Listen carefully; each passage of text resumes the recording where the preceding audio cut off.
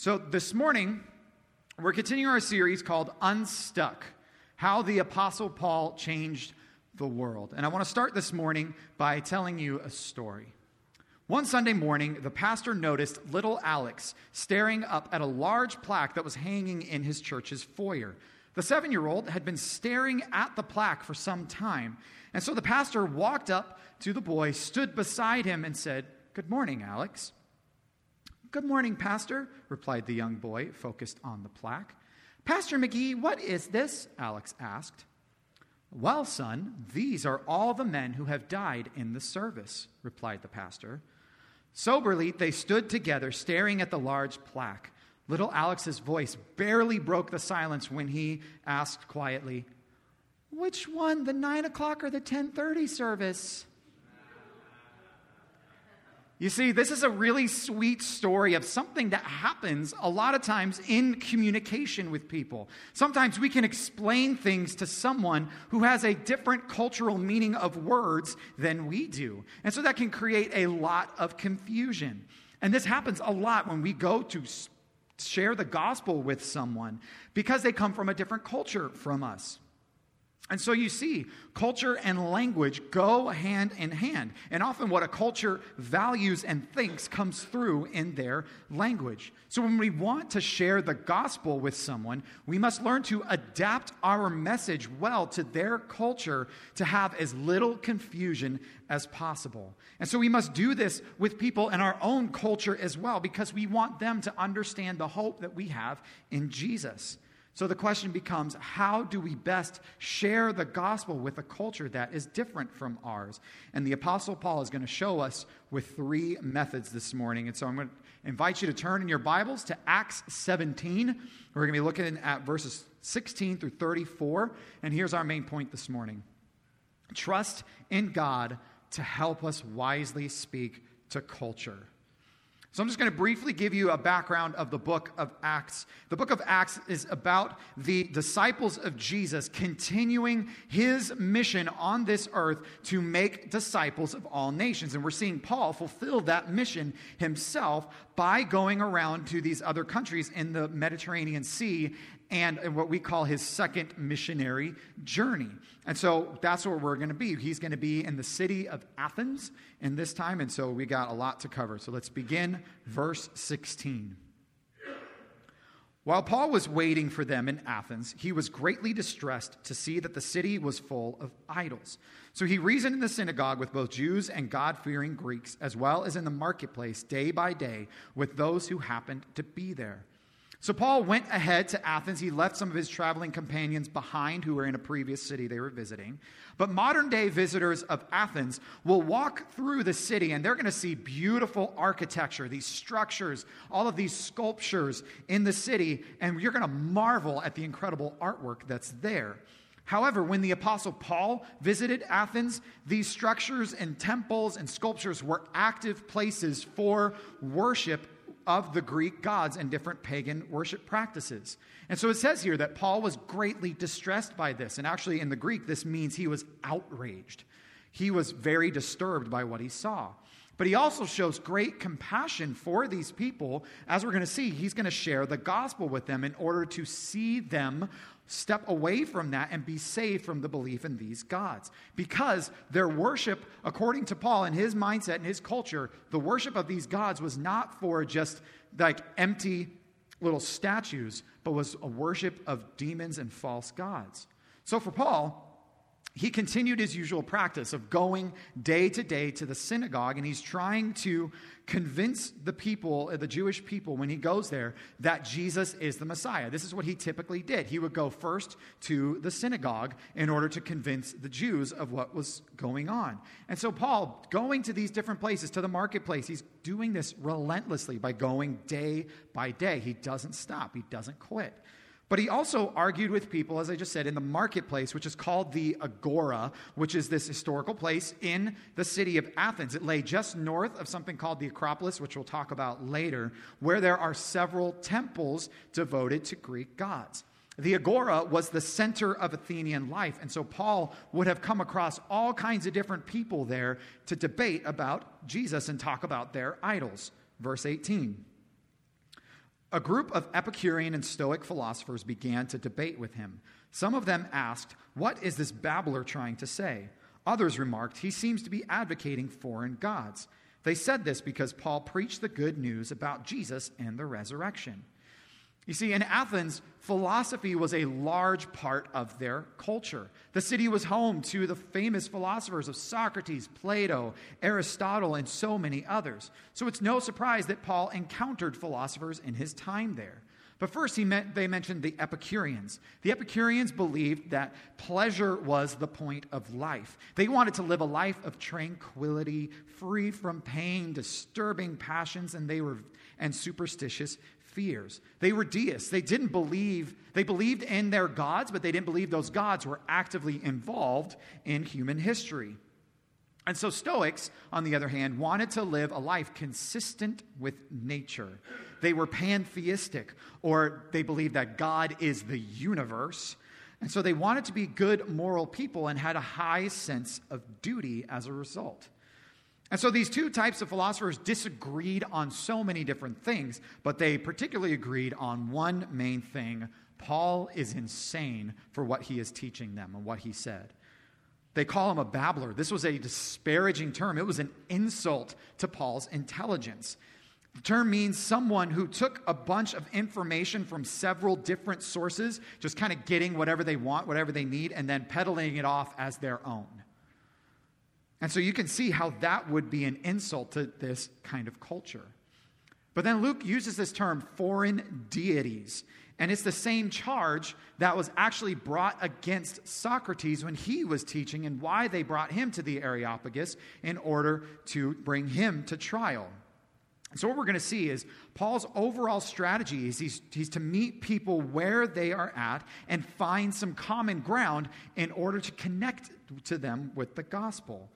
And so these philosophers were really confused regarding Paul's teaching about the resurrection. Epicureans taught that the soul died with the body, and again, the gods don't interfere with human events. So to hear that God came down in the flesh to die for our sins, and then he resurrected 3 days later, would have made absolutely no sense to them whatsoever. And for the Stoics, Paul is going to smartly build his gospel presentation off of their desire to live in harmony with nature, showing that God is the creator of all things. But the issue that Paul is facing here is something we would call being lost in translation, how to make these concepts make sense in this culture. These philosophers are speaking in an entirely different cultural and religious language than Paul, and thus they do not understand what he has to say. And it's not as if Paul is failing at his job here, it's that he has to learn to adapt to the culture. Verse 19. Then they took him and brought him to a meeting of the Areopagus, where they said to him, "May we know what this new teaching is that you are presenting?" And so even if he is confusing them and there's a cultural translation issue, they still are wanting to know more about what he's talking about. So they bring him to a place called the Areopagus, which is in the shadow of the famous Acropolis. Now, many of you may remember I went with a team to Greece, one of them being John Witherspoon right over here, and we spent some time on the island of Lesbos in the Aegean Sea on the eastern side of it, and we were miles from Turkey. There were different points where we could look across and we could see Turkey. It was right there. But on our way home, we took a tourist day in Athens to kind of recoup before our long flight home. And we checked out some sites. And our tour guide actually took us to the Areopagus. This was a life-shattering moment for me. This was amazing. So you can see this is the Areopagus. It's just this big rock formation. It kind of juts out high above the ground, and you can see this is all Athens. It's a gorgeous view. It was perfect. Absolutely perfect day that we spent there. And so there is a plaque on there where it says, this is where tradition says Paul preached the gospel. And so right here, there would be all kinds of things that he could see, and this is where he preached. But the Areopagus would just sit there. The people, this council, would sit there and talk about new philosophies.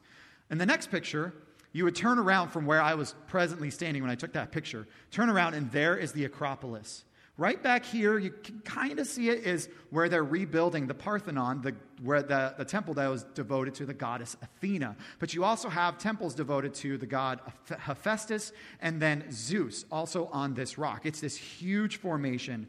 And what Paul is doing, he says he was greatly distressed at the sight of these idols. But where he's preaching about the gospel, he might have been able to just look and turn and see these fully formed, fully active temples devoted to these other gods. Can you imagine the stress and the anxiety that could create for a person?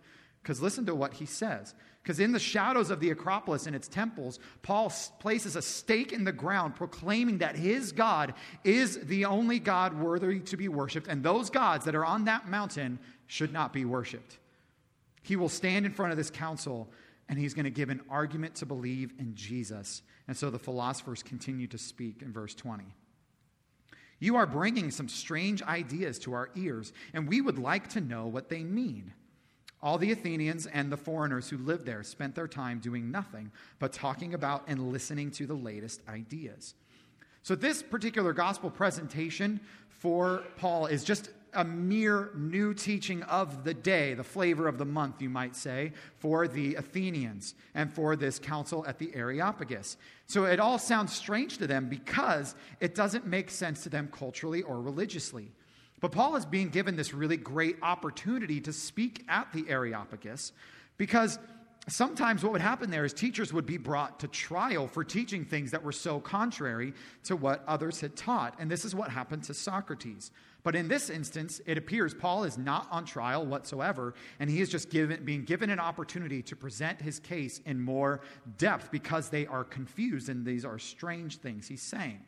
But Luke's critique of the Athenians in verse 21 is absolutely spot on. Even according to the Athenians themselves, records have shown that they admitted that they could have an excess passion for things that were brand new and new teachings.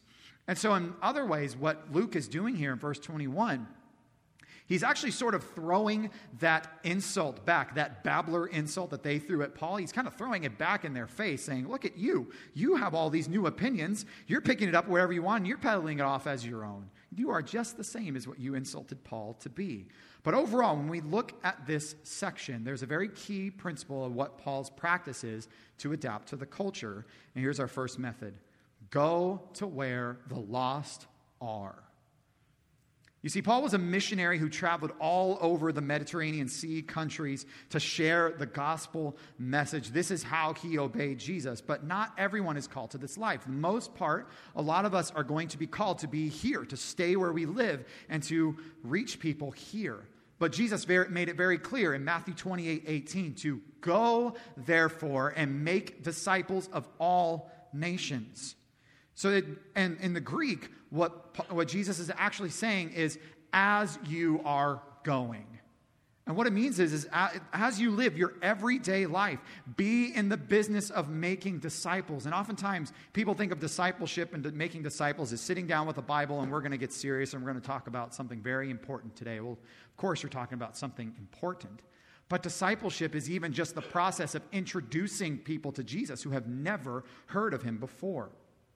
Whether you're at the grocery store or your kids' activities or sporting events, your school, your workplace, especially your neighborhood, you can follow this and go and be where the lost are and make disciples of all nations. So my encouragement to you this morning is to be on a constant lookout for who you could be building a relationship with so you can share the gospel with them.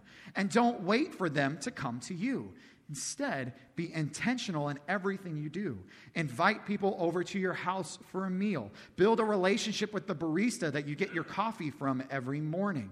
Go through the same checkout line, no matter how long it is, at the grocery store to see the same cashier every single time to get to know them. Ask questions about who they are, what they like, their hobbies. Get all of that to get to know them as a person, to connect with them relationally so that when you share the gospel, they know it comes from a place of deep care and compassion for them rather than out of some sort of obligation or guilt. And we must not let ourselves be insulated by only spending time at the church with church people, but be seeking out people and, of course, be in constant prayer for these people. Keep a list of 3 to 5 people you are praying for that you want to eventually share the gospel with. But all in all, find ways to go to where the lost are. Let's continue verse 22. Paul then stood up in the meeting of the Areopagus and said, "People of Athens, I see that in every way you are very religious." So when Paul says very religious, it's a term with 2 possible meanings in Greek. It could be a positive thing, like a compliment, saying very religious, as, wow, you are so devoted to your gods. That's impressive. Or it actually could be negative, meaning very superstitious. And I think actually this makes a lot of sense of what is going on here. The Jews tended to view the Athenians as superstitious because of their worship of so many other gods. And based on what Paul says in the next verse, this actually makes a whole lot of sense. And so it's also possible that Paul meant this to be a matter of fact. You are very superstitious, and then for some reason the Athenians might have heard it as, you are very religious, and they're like, oh, thank you. And they took that as a compliment, but Paul was just being matter of fact. You're very superstitious, guys. Verse 23. For as I walked around and looked carefully at your objects of worship, I even found an altar with this inscription, to an unknown God. So you are ignorant of the very thing you worship, and this is what I am going to proclaim to you. So it's clear, Paul does his research about who the Athenians are, what they believe, what their gods were like. And this is something we've got to do too. Obviously, be very careful about this, but we must understand well what other religions believe, as well as knowing very well what we believe. Because Paul used this unknown God figure as a bridge to talk about Jesus with the Athenians. And it's true, we've seen this throughout history. It's reported that the Athenians had altars devoted to gods in Asia, Europe, and Africa, all over the world, presumably to cover all of their bases and make sure that they appeased all possible gods that could exist. That's why they did to unknown gods. So they're like, okay, we think we have everybody, but let's get this last one to an unknown God. Let's get it all. And I think this is why it makes sense that Paul said, I think he might be saying they were very superstitious. But what Paul is doing here is he's asserting that this unknown God that they worship is the God of Israel, and Paul's going to tell them about who he is and what he's like. Verse 24. The God who made the world and everything in it is the Lord of heaven and earth and does not live in temples built by human hands. So Paul starts his argument by talking about a correct and accurate understanding of God. And God starts with the idea of God as a creator, like straight from Genesis 1, and that God is the Lord of all of the universe. And so already Paul has started off with a bang, saying something directly against the belief of the Greeks, that there is only one God who created everything and not multiple gods.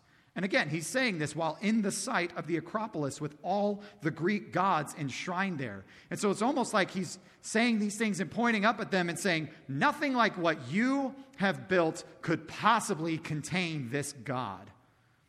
Can you imagine how terrified he might actually have been to say that, knowing how they might react?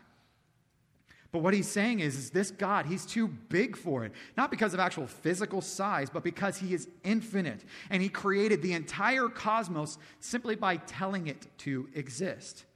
And so he's meaning there's no possible way an idol could fully represent this kind of God, and so it's futile to try.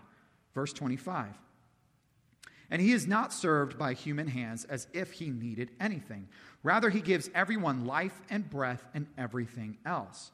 So because this God is the creator of everything, he is not dependent on anything whatsoever, and he does not need us. We can't give him anything that he needs because we are the ones who need him.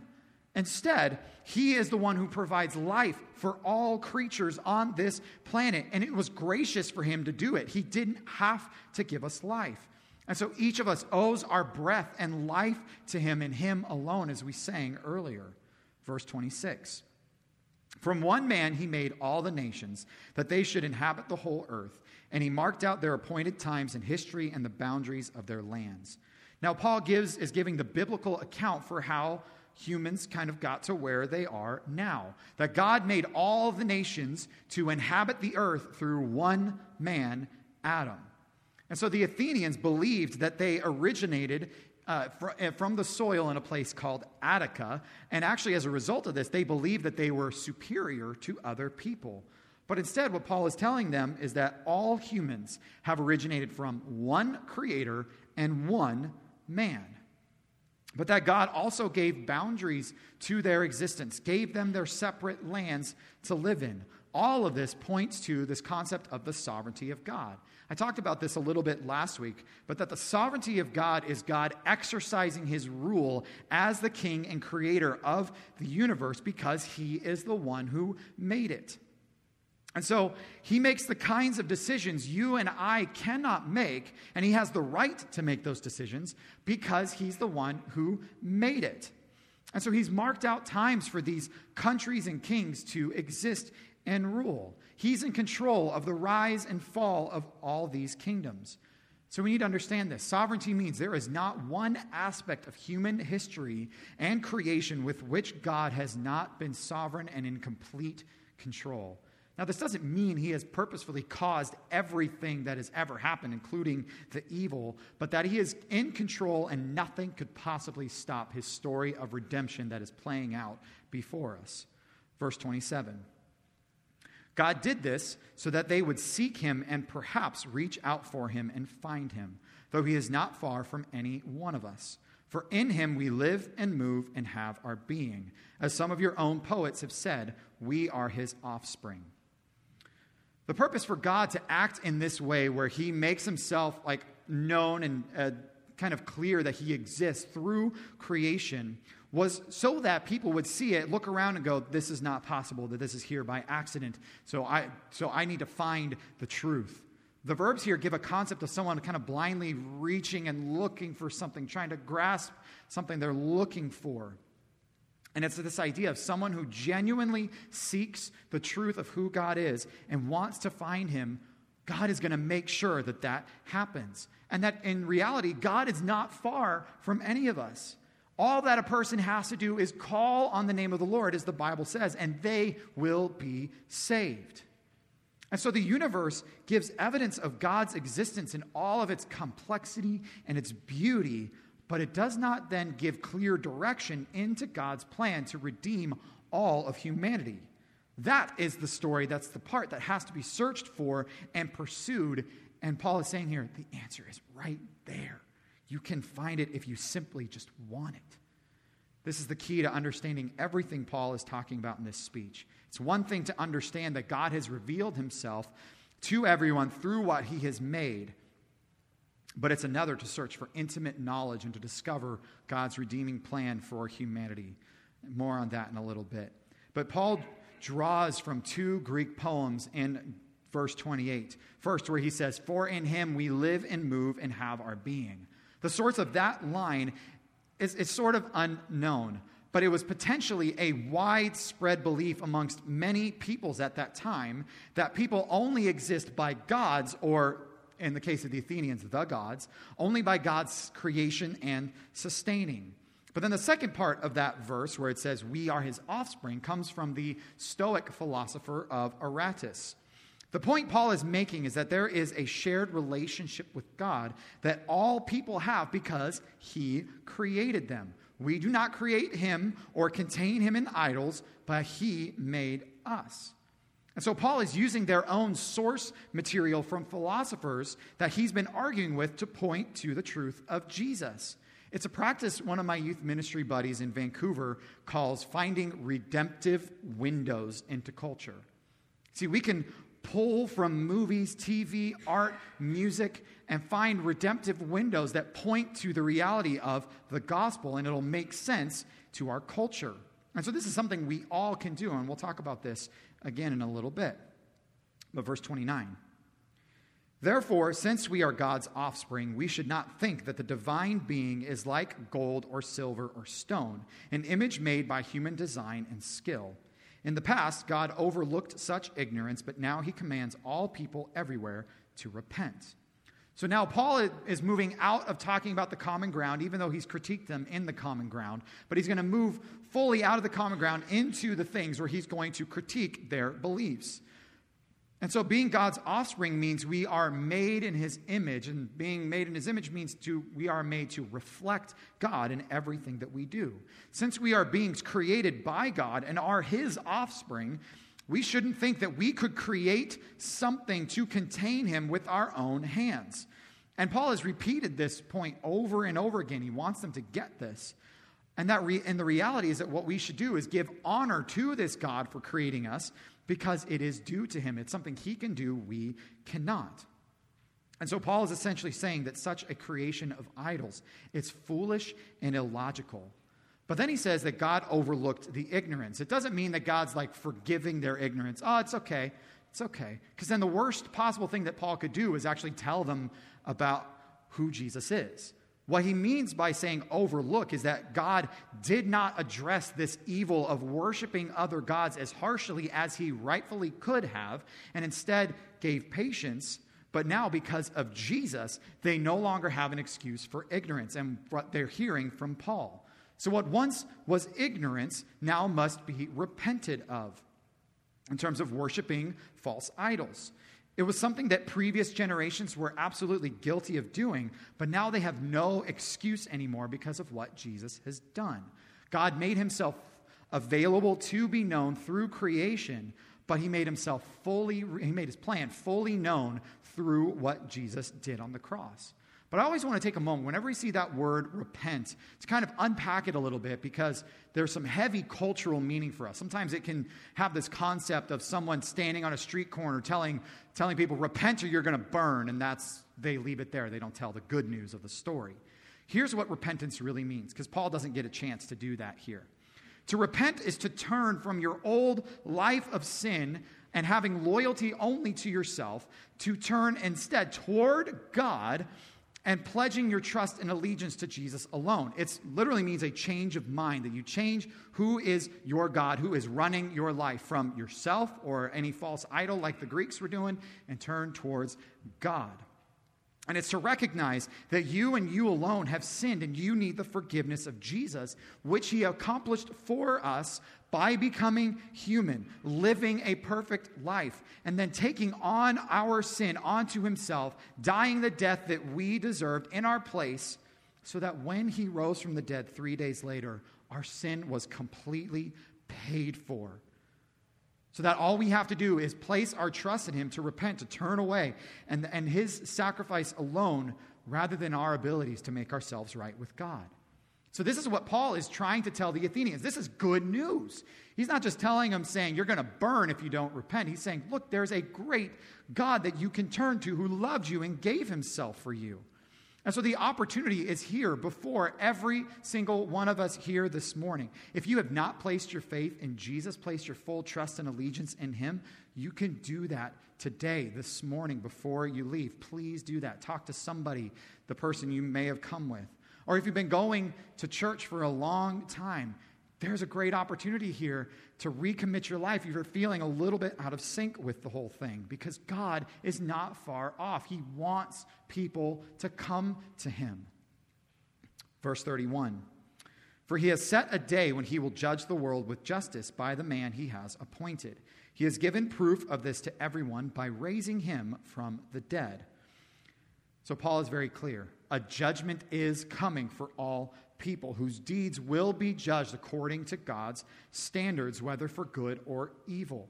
The Greeks did not believe in such a judgment like this, so this would have been another concept that they didn't understand. God doing it, though, with justice means that because there is no one else like him, he is the creator, sustainer, and king over all of what he has created, he will always make the right and just decision. And it's going to be measured by the man he has appointed. For us as Christians, we know immediately he is alluding to Jesus here, who is going to be the judge of all humanity. And the standard is simply going to be this: did you trust in Jesus alone, or did you not? And the fact that this is true, the proof that this is valid, is the fact that he says he rose this Jesus from the dead. If he had stayed dead, then the whole thing doesn't make sense. But again, as we're seeing here, Paul is making sure to adapt his message to the Athenians to help them understand the gospel message. And so here's the second method, that we need to find redemptive windows into the culture that connect with the gospel. You see, oftentimes Christians have viewed culture as something that we have to steer totally clear of, but I think what we can do instead is we can use it as a weapon to find the redemptive windows, the times where culture connects to the gospel, and use it in a way that points to the heart of God and his gospel. Because stories heavily influence our culture, this can be a highly effective way to share the gospel with someone. I do want to warn you, keep that within your conscience. If you think something might cause you to sin, don't use that. Find something else. There's plenty out there. But let me give you an example of how you could do this from a very silly Christmas movie. One of my favorite Christmas movies is The Santa Claus, featuring Tim Allen. I probably like this movie so much because I loved Tim Allen in Home Improvement when I was growing up. But in the movie, Tim Allen's character, Scott Calvin, becomes Santa Claus when the previous Santa falls off of his roof and dies. When you put it that way, this movie sounds really demented. But Scott then puts on the Santa suit, not knowing that there's a clause, the Santa Claus, C-L-A-U-S-E, like in a contract. Yeah. And this sounds so strange when you actually explain this movie. Okay? And so then when he puts on the suit, he's now Santa. That's what happens. But Scott Calvin goes through this significant physical transformation to become Santa, but the more substantial transformation happens with his heart and his character. At the beginning of the movie, he's a workaholic divorcee with anger and selfishness whose son doesn't want to spend Christmas with him. But he becomes this kind-hearted, loving, and attentive father who desires to spend time with his son and give generously to others. And so what you can do is you can talk about with someone the transformation of character that God wants to do with every single one of us when we put our trust in Jesus. We all notice inconsistencies with ourselves, and we want to change and be different. But the hope of the gospel is that Jesus wants to effect this kind of change through his Spirit working in us. When we believe in Jesus, when we put our trust in him, his Spirit comes and dwells in us and makes us new. And so we receive that, again, by putting our trust in Christ and what he did on the cross, not in our effort to change ourselves, because the problem starts in our heart, and we can't change that. Only God can. So do you see how that works? You can find redemptive windows in culture almost anywhere, including an irreverent Christmas movie. And let's close out by looking at verses 32 through 34. When they heard about the resurrection of the dead, some of them sneered, but others said, "We want to hear you again on this subject." At that, Paul left the council. Some of the people who became followers of Paul and believed. Among them was Dionysius, a member of the Areopagus, also a woman named Damaris, and a number of others. So their reaction makes total sense. For Greeks, death meant the soul became a shade going to Hades with no possibility of returning to life.